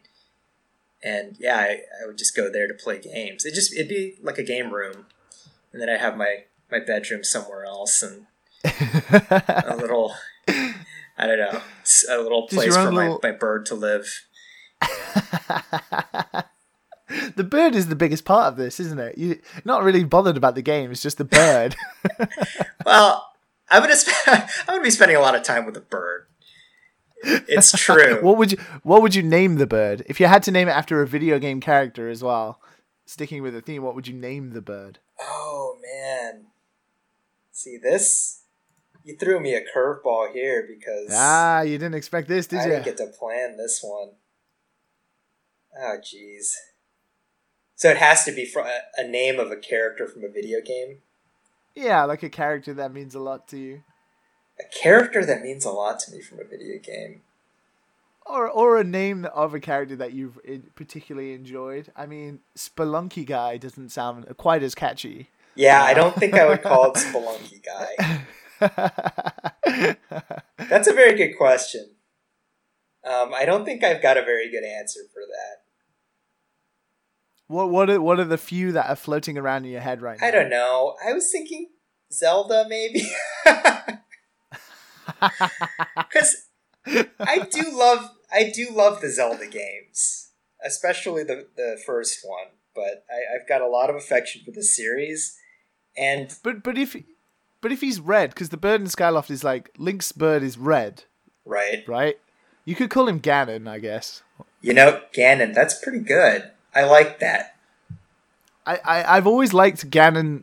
I've always liked Ganondorf as a character, but the name Ganondorf just sounds really strange. So it does. Ganon, nice, clean, and simple. Like when you're calling the bird, you can be like, Ganon, come here, Ganon. I like that. Ganon. I'm going to pick that.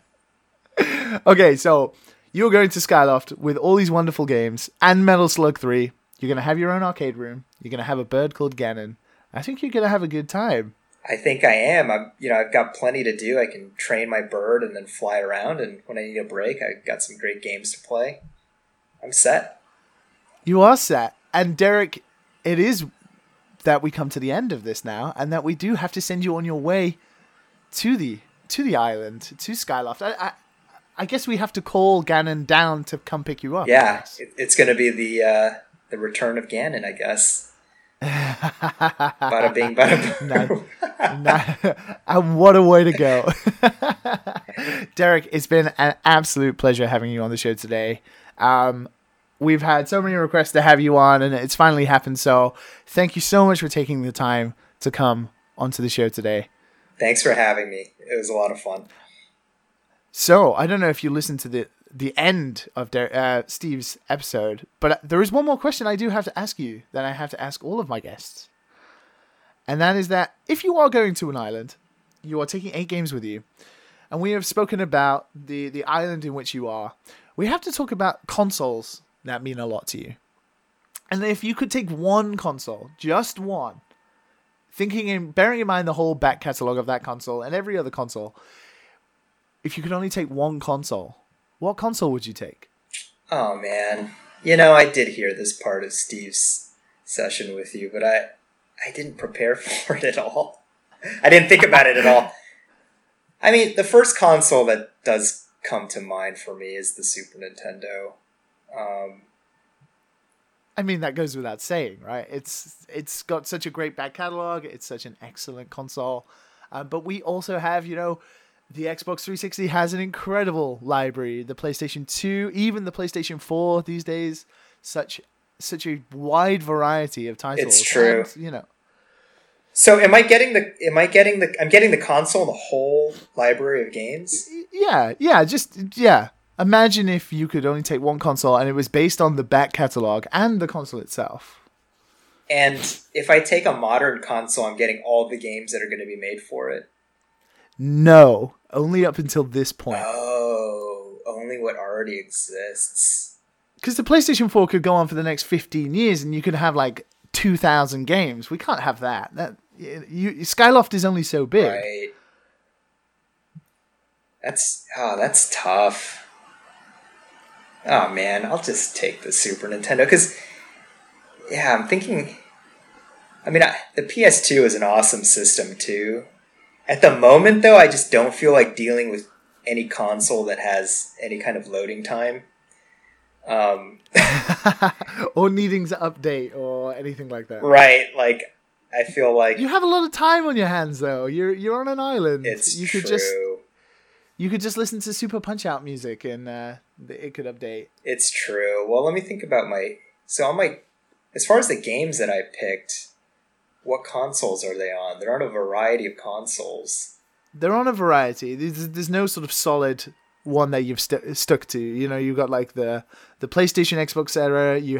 You've even got like a Neo Geo title.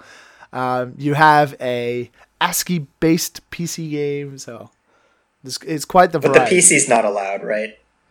No, the PC is not allowed because you can emulate anything on the PC these days. Yeah.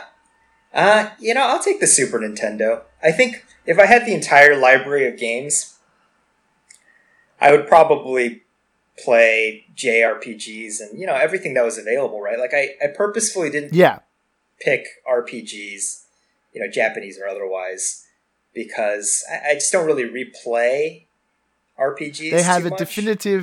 They have a definitive ending. Yeah. Most of the time. Right. And for me, they don't have too much replay value. Whereas actually with even a shorter arcade game, you can beat it, but you can keep playing it a lot just to get better and better at it, and I like that. But if it was a whole console and the whole library, then I'm going to play all kinds of games. Yeah, I'll take the Super Nintendo. Excellent. So going with you with those 8 games, Ganon and the Super Nintendo, Derek, you are on your way to Skyloft. So thank you so much, Derek, for coming on. It's been an absolute pleasure talking to you today. And it kicks off 2017 so superbly. So truly, thank you very much, Derek. Thank you. I'm actually not feeling too bad about my imprisonment with all this fun stuff. I'm going to miss my family and friends, but thank you for having me. It's been a pleasure. Derek, please tell the wonderful people who have listened this far that where they can find you, one, on the internet. Also, what of yours they should be checking out? I imagine you have this book I've been hearing a lot about as well. Yeah, check out the book. It's just called Spelunky. It's published by Boss Fight Books. You can find me on Twitter and everywhere else as Mossmouth, or on my website, dereku.com. And as far as what I'm working on now, I haven't announced anything, and I'm not quite ready, but I'm planning on announcing things this year, so just keep an eye out for that if you're interested. Keep an eye out. And if you haven't played Spelunky yet, go play Spelunky. You've heard it enough times on this show. You've heard enough devs praise it, and it's appeared so many times, so it's worth your time. So if you haven't played Spelunky yet, go play Spelunky as well. Thank you.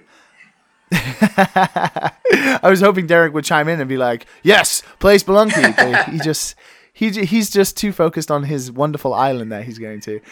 I would be very happy if you checked out Spelunky. But now that's signed and sealed in a book, that chapter has passed. So yeah, that's right. Thank you so much for listening to Final Games. You can check us out on iTunes, SoundCloud, Stitcher, something else, Acast, every podcasting thing out there, because every week some new person asks, why is the show not on this platform? Because I don't know, there are about 100 different podcasting apps and stuff, but it's pretty much in everything from iPhone to Android. You can also check it mostly on SoundCloud. You can also follow us on Twitter at Final Games Show. You can also follow me if you've liked hearing my voice at LiamBME. Thank you so much for listening to Final Games, and don't forget, you can rate and review as well, and you can also email finalgamespodcast@gmail.com if you have any inquiries or anything. So thank you once again for listening, and I hope you'll join us again next week. Goodbye.